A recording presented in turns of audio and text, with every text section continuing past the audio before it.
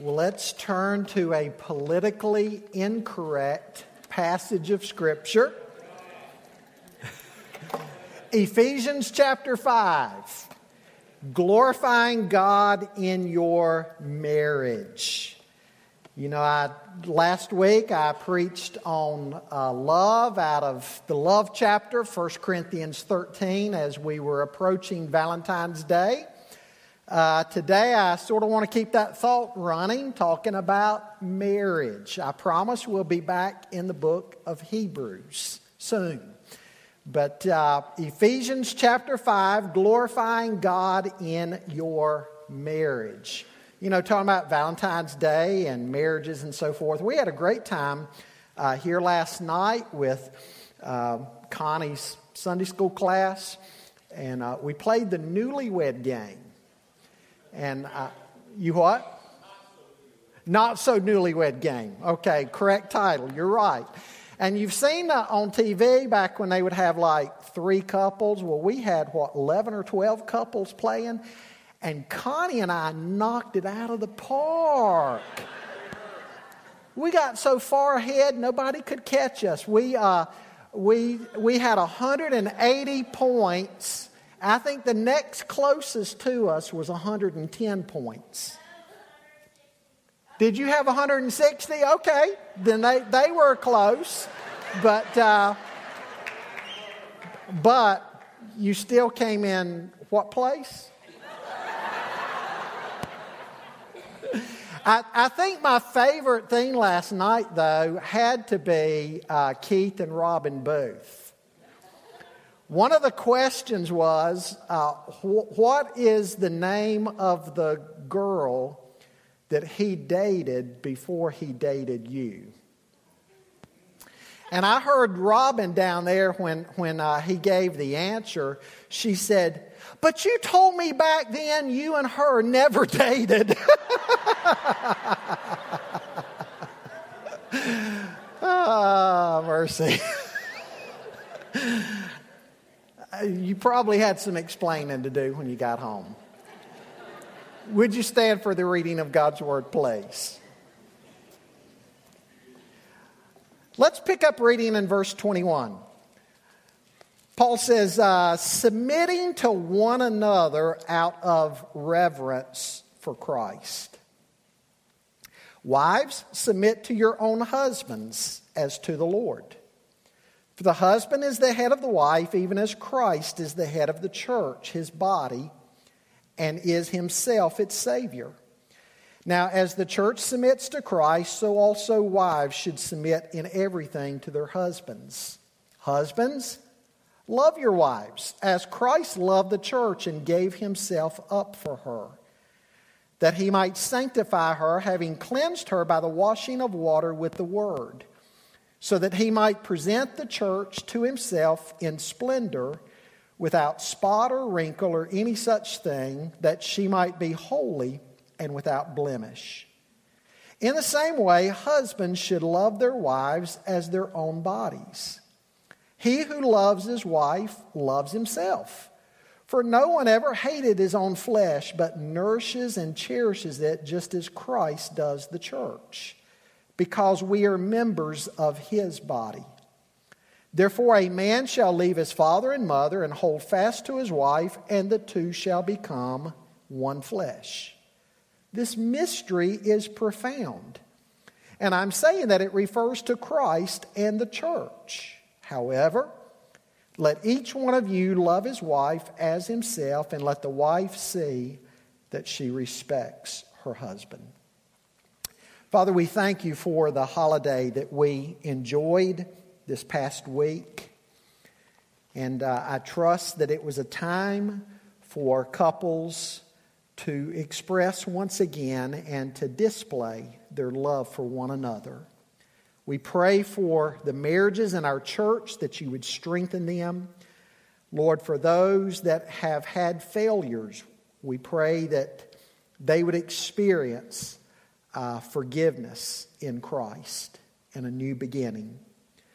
Lord, for the young people who, as they grow up, will be praying for you to bring that right mate into their lives. We pray that they would seek you, that they would seek your will.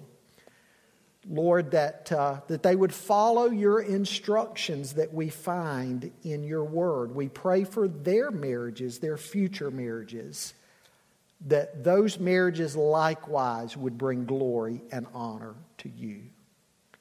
Lord, we know that a passage like this is very politically incorrect in the culture in which we live. But Lord, remind us that this is your standard. Your ways are higher than our ways. And the Scripture says you're eternal God. You're the same yesterday, today, and forever. You change not.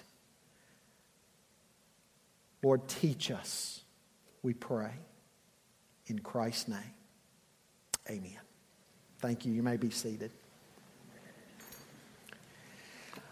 In his book on the book of Ephesians, the great preacher of another era, Dr. Harry Ironside, writes the following. He says, and I quote, "It is a remarkable thing that in the letter to the Ephesians, Paul begins with the highest heights of divine revelation. Then in the closing portion, he seems to descend to what we might consider very commonplace. He opens his letter with that which thrills our souls, our predestination according to the riches of God's grace to a place that angels have never known. He writes of our lofty position as accepted in the beloved, blessed with all spiritual blessings in heavenly places in Christ. Then he applies this wonderful body of truth to the behavior of a Christian family. It is a poor testimony to talk high truth while living on such a low level in the home." End quote. Dr. Ray Summers writes in his commentary on Ephesians that it's a sad truth indeed that so oftentimes the Christian home and the Christian marriage is the last place that our redemption in Christ seems to impact. And that's certainly not the way that it should be. Now there's 5 statements I want to make, 5 introductory statements that I want to make at the very beginning of this message. I want to say that if your marriage has failed, there is forgiveness in Jesus Christ our Lord. Also, in whatever state you are in, I want to say that there's no time like the present to commit to having a home life and a marriage that honors God. And then thirdly, I want to say that there are no classifications of Christians. Every believer in Jesus Christ has exactly the same salvation, the same intrinsic worth, the same standing before God, the same nature and resources, and the same divine promises and inheritance.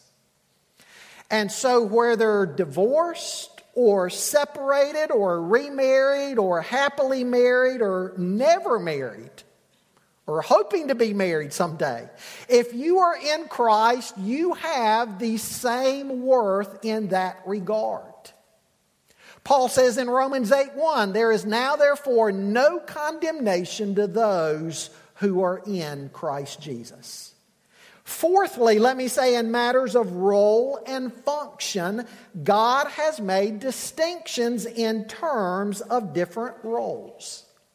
Equality in creation, equality in redemption, difference in roles. And this should not surprise us at all. We see it woven all through society.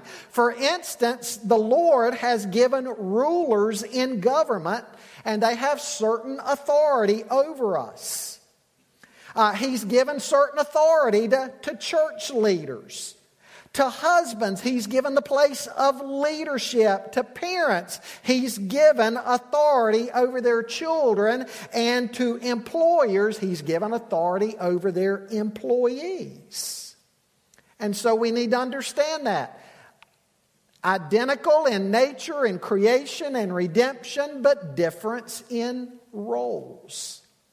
Fifthly, there is the importance of Ephesians 5:18. Only as we are filled with the Spirit and walking in the power of the Spirit are we going to be able to live out these commands that the Scripture gives to us. Now, as we turn now to our passage, we see from Ephesians 5 that a Christian's total life is to be under the lordship of Jesus Christ. The Christian's home is to be different. Folks, because the church at large has for so long now been engulfed in modern culture and worldly standards, God's standards have sometimes been viewed as being either out of date or offensive. I want you to think of what's going on in society today. What's society today say about gender? That gender is bad. It's not bad. God created them, male and female, in His image. He created them. It's good. It's to be celebrated. Think of what society today says about marriage, traditional marriage between a man and a woman. They say, oh, that's bad. God says it's good.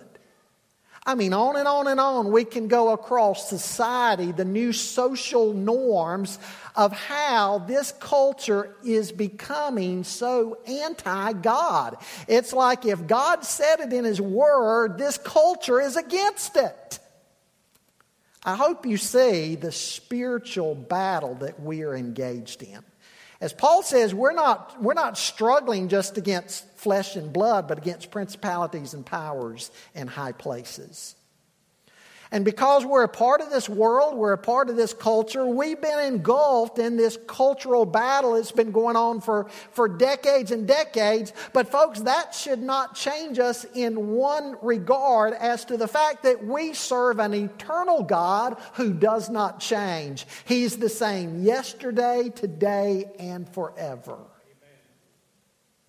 God doesn't grow. God doesn't evolve. God doesn't change His mind. If He grew or evolved or changed His opinions, what would that imply? That would imply that at some point God was not complete in and of Himself. And the Bible says He is complete. He's always been sufficient. He's always been sovereign God. So again, in the New Testament, we see God's higher standard. And never more than in relationship to the Christian home and marriage.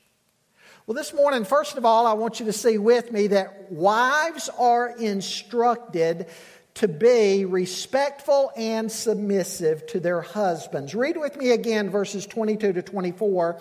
He says, "Wives, submit to your own husbands as to the Lord, for the husband is the head of the wife, even as Christ is the head of the church, His body, and is Himself its Savior.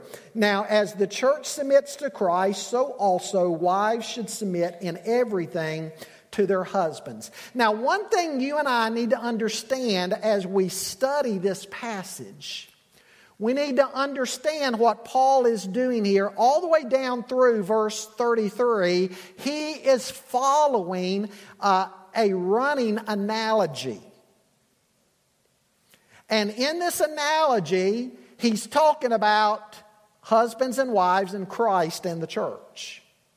And he's comparing the two, and he's pointing out that husbands have their model. Who is our model? None other than Christ. Wives have their model. Who's their model? Church. The church in her relationship to Christ. So all down through this passage, you're going to see as we read verse after verse in this passage, this running analogy. You're not going to fully understand this passage unless you see that running analogy that Paul is giving here between Christ and the church and husbands and wives. We each have our model to follow. He begins with the ladies.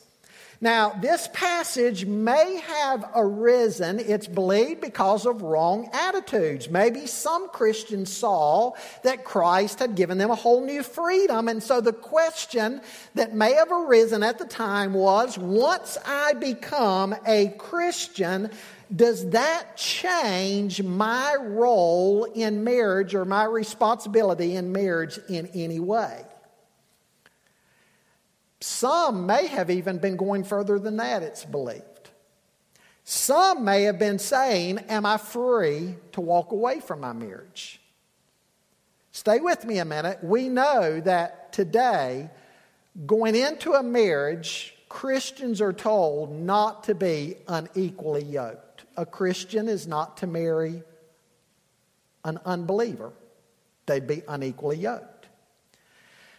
But now, as is so often the case even today, but especially then because the gospel was new, you'd have two unbelievers. And the two unbelievers, they weren't unequally yoked, they were both unbelievers. They would hear the gospel, and then one of them would come to faith in Christ, the other would not. And so now they've become unequally yoked. They were not unequally yoked going into the marriage, but now they are. One's come to faith in Christ, one's not. And so the question was, now that I'm a Christian, should I walk away from my unbelieving spouse and go find a Christian husband or a Christian wife? The obvious answer to that would be no. You stay in the marriage. You have a sanctifying effect upon that marriage and those children. Paul wanted them to understand the principle that he even laid down in Galatians 5:13, where he said, "For you were called to freedom, brethren, only do not turn your freedom into an opportunity for the flesh, but through love serve one another." Well, what's the admonition here to the ladies? This is the one that so many today have issues with. Verse 22 says that ladies are to be submissive to their husbands. Now, actually, the verbal part of verse 22 is pulled down from verse 21. Verse 21 supplies the verb. That we're to submit to one another in the overall body of Christ. And then he pulls that down into the marriage in verse 22, wives submitting to your husbands. You see, it's one thing to talk in generalities in the church, right? Just sort of a broad stroke of the pen. Submit to one another. It gets a little more pointed, a little more personal when we draw it down into an individual marriage in a Christian home. Ladies, you're being admonished here to respect your husband and the role of leadership that God has given to him. Let me give you a phrase that you'll read about sometime. I don't want it to go over your head. I'm going to explain what it means. But it's a phrase that's used of this passage. Ontologically equal, functionally different. Ontologically equal, functionally different. What in the world does that mean? Well, it means that in creation, in essence, in redemption, equal. Equal. In function, in role, different. Different roles in the home, different roles in marriage. The command here is also in the middle voice. It's an attitude, in other words, that ladies are to voluntarily have. The wife is not being commanded to obey or respect or submit to her husband. She is to do it of her own volitional will. She willingly subjects herself to the one that she possesses as her own husband. Husbands and wives belong to one another. The husband no more possesses his wife than she possesses him. It's a mutual thing. He says here, as unto the Lord, she's to do this. Now, what does that mean? Does that mean that a lady is to give the same allegiance to her husband that she gives to Jesus? No, that would be idolatry. It means, ladies, your attitude in this regard towards your husband is part of your obedience to Christ. Part of your obedience to Christ, part of your Christian lifestyle rendered unto Him is to carry out this admonition given in verse 22. You honor the Lord. You honor the Lord by doing this. Now, he goes on in verse 23 to give the rationale of this. He says, for the husband is the head of the wife, even as Christ is the head of the church, his body, and is himself its Savior. So he begins in this verse with this illustration or analogy that I spoke of. Now, in that analogy, no one would question for a moment that Christ is the head of the church. Likewise, he says in the home, the husband has been given the role of headship. He doesn't deserve it. It's not even implying that. It's an order that God has established and God has assigned to him. And ladies, it's not to be offensive either, only to point out that God has established a pattern. For example, in 1 Corinthians chapter 11, the Scripture says that God is the head of Christ. Now, we know in the Godhead there's equality. Father, Son, and Holy Spirit, the Trinity, there's equality. God the Son is every bit as much God as God the Father, and God the Spirit is every bit as much God as God the Father and God the Son. There's equality in the Trinity. But listen to 1 Corinthians 11:3. The Scripture says, but I want you to understand that Christ is the head of every man, and the man is the head of a woman, and God is the head of Christ.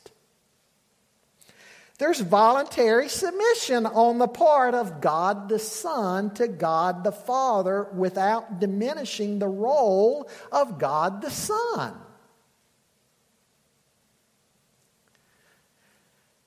Folks, in society today, the word submission or the concept submission is viewed as being what? Bad. Ugly. It's not bad. It's not ugly. Christ the Son submits himself to God the Father while there's equality. It's not bad. Now, Paul is pointing out what we learn in Genesis 2 about the order of creation. The woman was taken out of the man and presented to the man as a helper suitable for him. 1 Corinthians 11:8 says, for man does not originate from woman, but woman from man. But so that the man will not feel superior, what does he do? He takes his life again from woman. In childbirth. You see the beauty there of how God has designed things, mutual dependency. And so there's equality in creation, but different roles assigned, different but complementary. If not different, then why would two even be needed?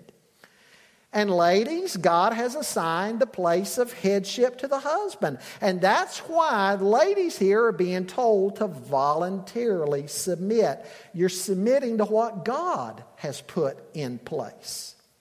Now, by the way, men, it's time that some of us take on the role of spiritual leader in our home and not put all that responsibility off on our wife. There's lots of Christian homes that the children wouldn't ever probably be brought to church. They'd probably never have the Bible read to them. They'd probably never be taught anything if it were not for the wife. Guys, it's time we step up to the plate. Verse 24 goes on to say, in everything. She's to submit to her husband as unto the Lord in everything. Now, guys, keep in mind, he's writing to Christians. There's the assumption there, I think, built into it, that you and I are not even going to dream of asking our wife to do something that would not be in keeping with her relationship with Christ. Well, let's move on to talk about the husbands. We see, secondly, husbands are instructed to be loving and sacrificial to their wives. Look at verse 25. He says, "Husbands, love your wives as Christ loved the church and gave himself up for her, that he might sanctify her, having cleansed her by the washing of water with the word, so that he might present the church to himself in splendor, without spot or wrinkle or any such thing, that she might be holy and without blemish. In the same way, husbands should love their wives as their own bodies. He who loves his wife loves himself. For no one ever hated his own flesh, but nourishes and cherishes it, just as Christ does the church, because we are members of his body. Therefore a man shall leave his father and mother and hold fast to his wife, and the two shall become one flesh." Now, you'll notice right off the bat that the emphasis in this passage is on the role of the husband. In fact, the instruction is 3 times longer here. Ladies, I guess we're just more hard-headed than you.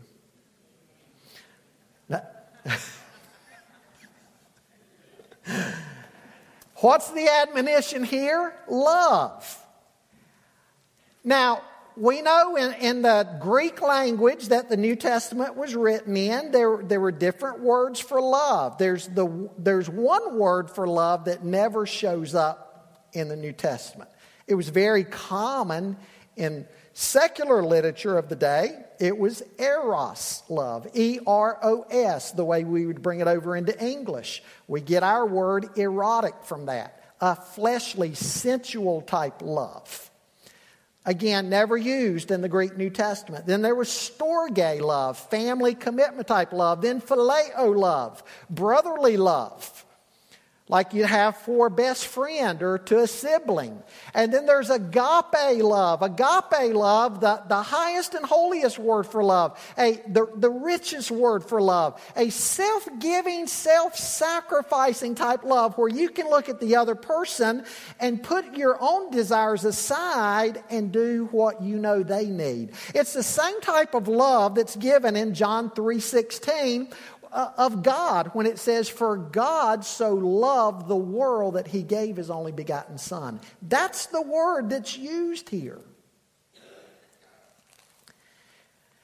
He goes on to say, as Christ loved the church and gave himself up for her. A husband is not commanded to love his wife because of what she is or is not. He's commanded to love his wife because it's God's will for him to do so. If every appealing characteristic of her goes away over the years, you're still to love her, even as Christ loved the church. Men, underscore those phrases, just as Christ loved the church, as he gave himself up for her.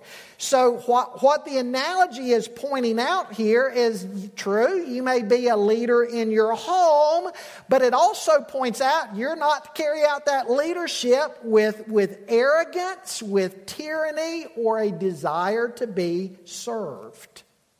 Christ is your model. Christ is your model. Everything he did for the sake of the church.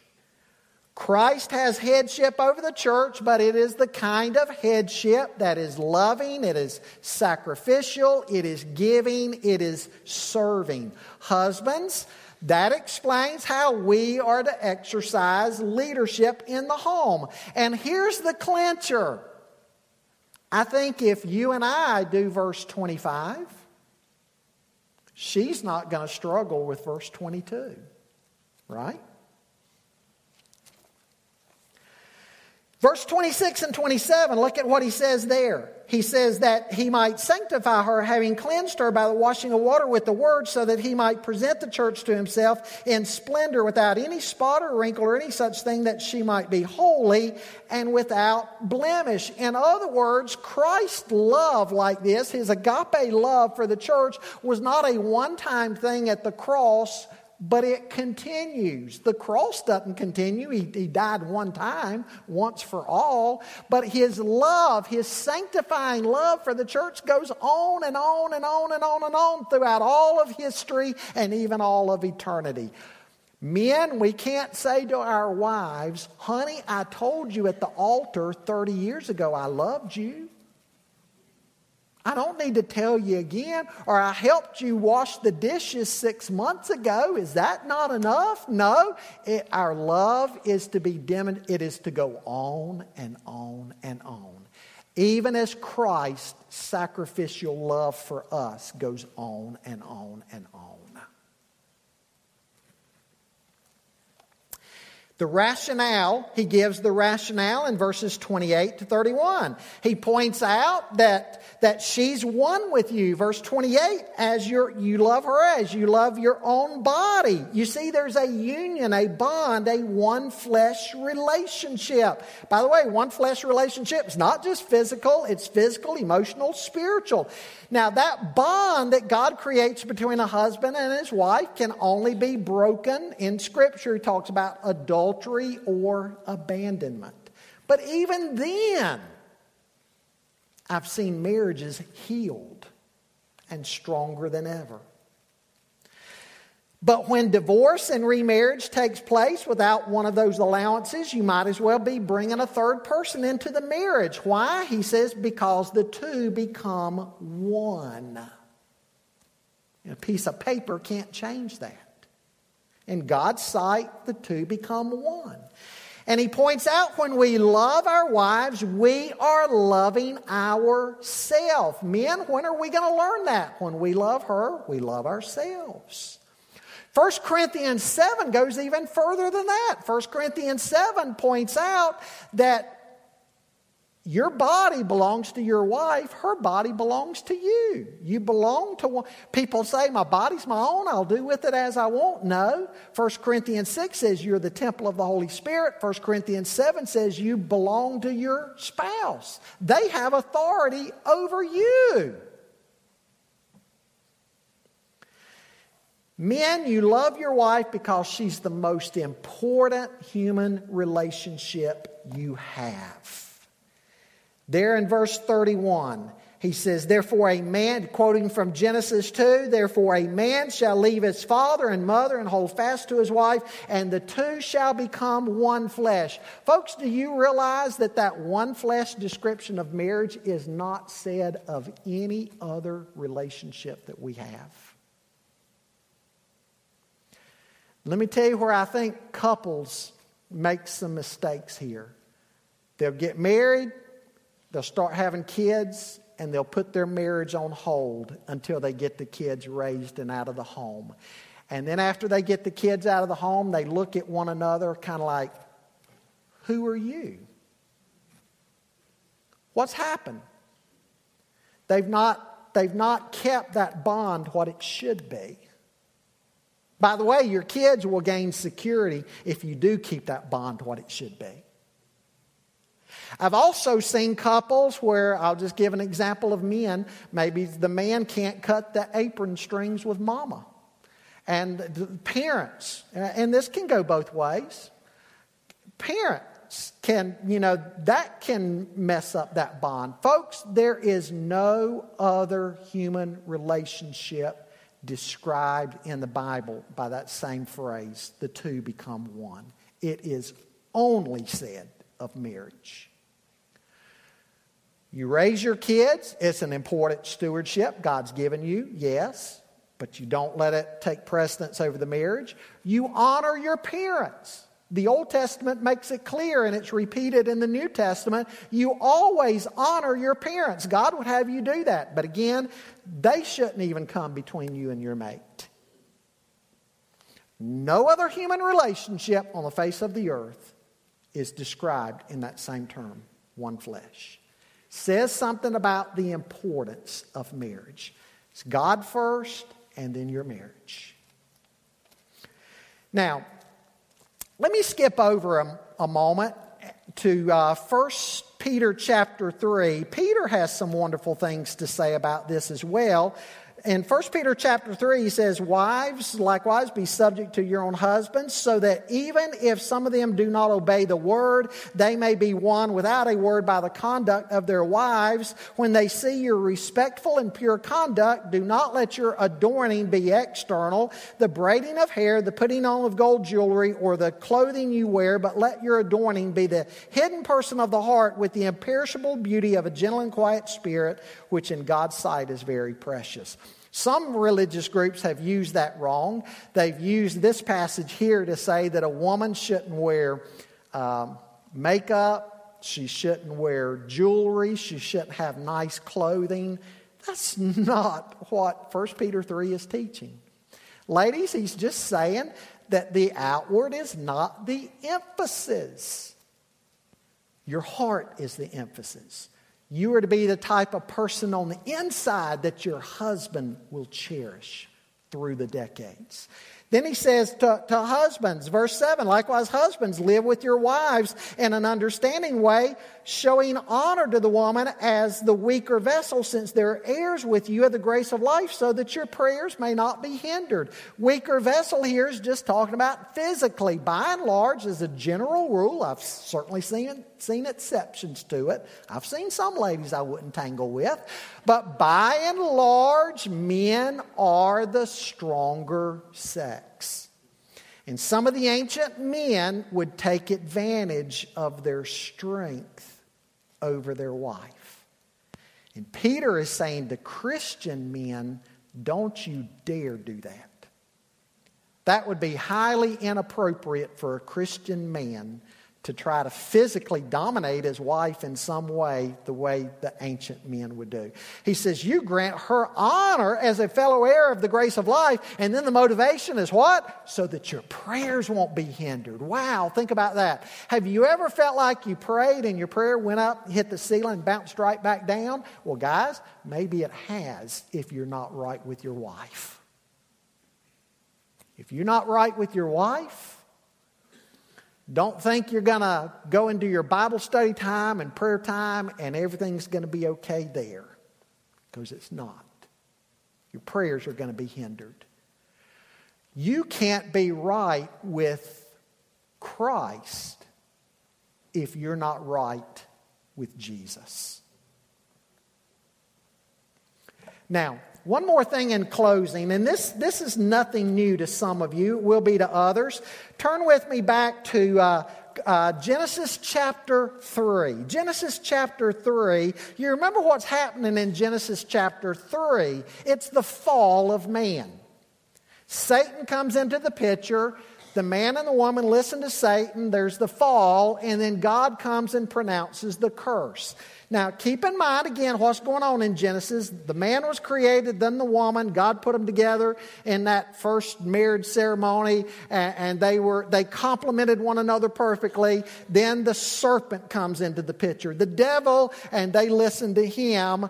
And then in Genesis 3, God goes on to pronounce a curse.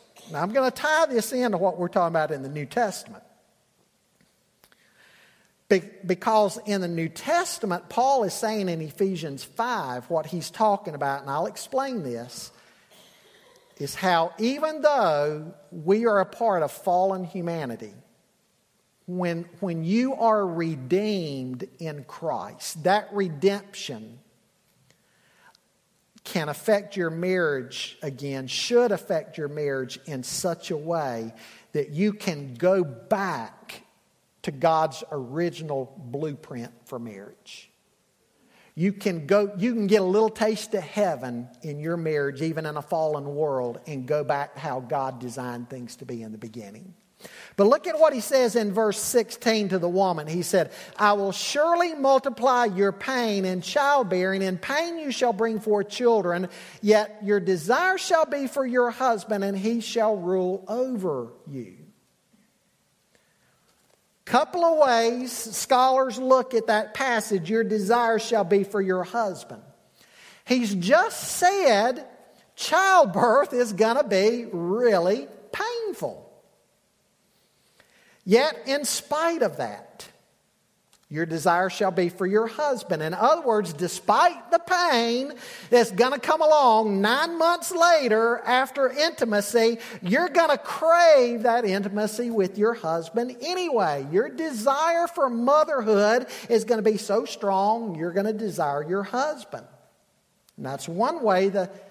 It's a difficult Hebrew phrase, not used very often.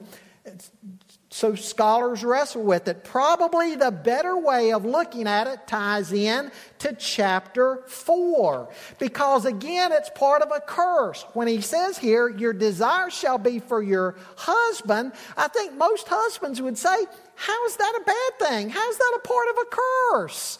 I hope she does desire me. And yet it's given here as a bad thing.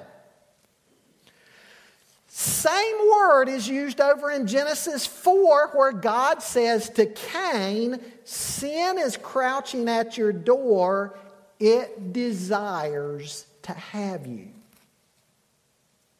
It desires to control you, to master you, to dominate you, but you must master it. And so what Eve is being told is that from henceforth, as a result of the fall, your desire is going to be for your husband, that is, your husband's place in the home.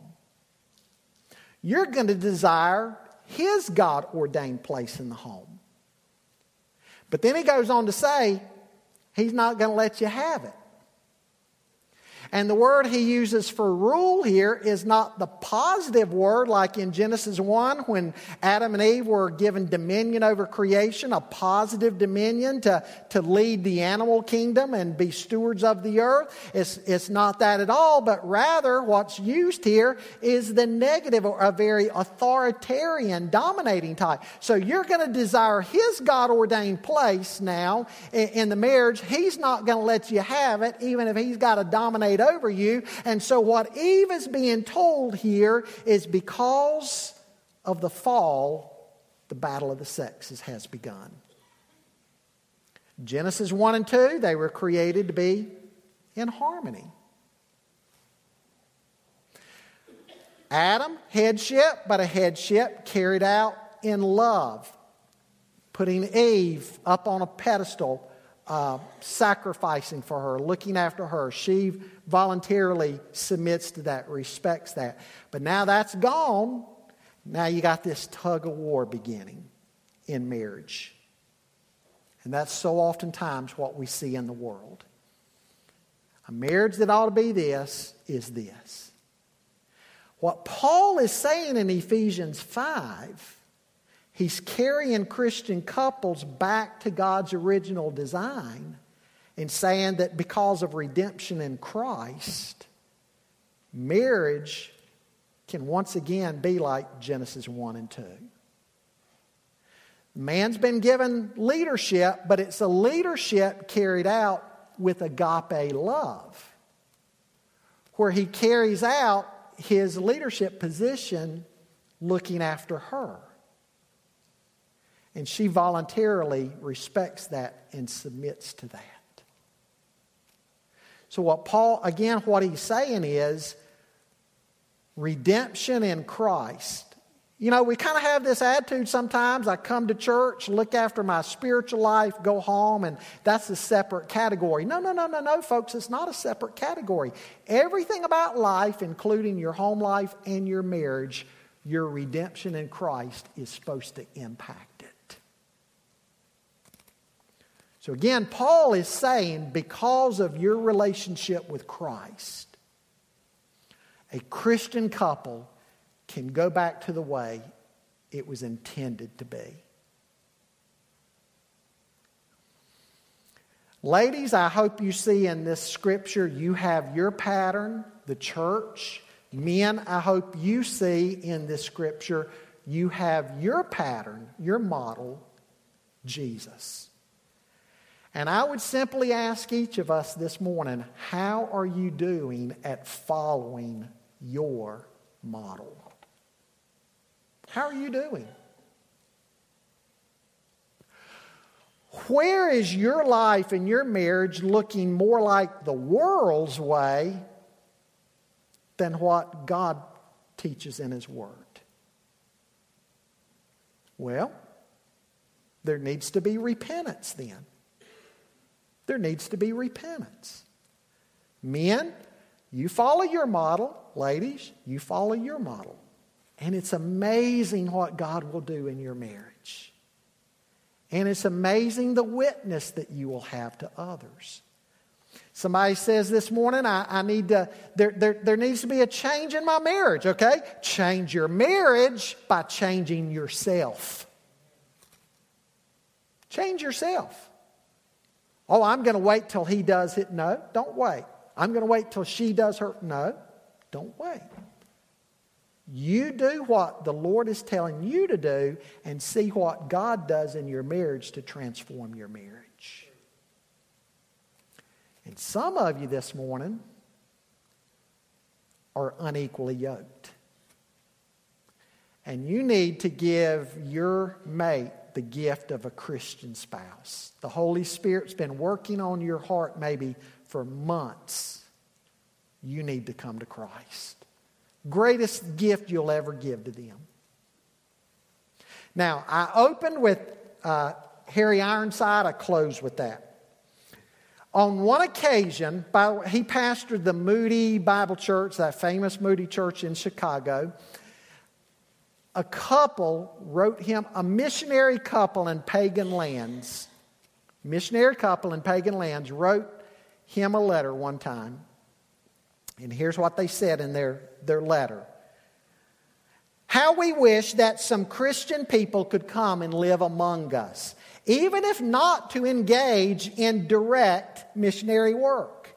There are different ways by which one might make his living among this semi-civilized people. For instance, we might have a Christian dentist and his wife, or a Christian worker in leather, a shoemaker or harness maker with his wife and family. It would mean a great deal to us to have a harmonious family join us here, for we can conceive of nothing that could so commend Christianity to our people as just to see a Christian family living according to the New Testament.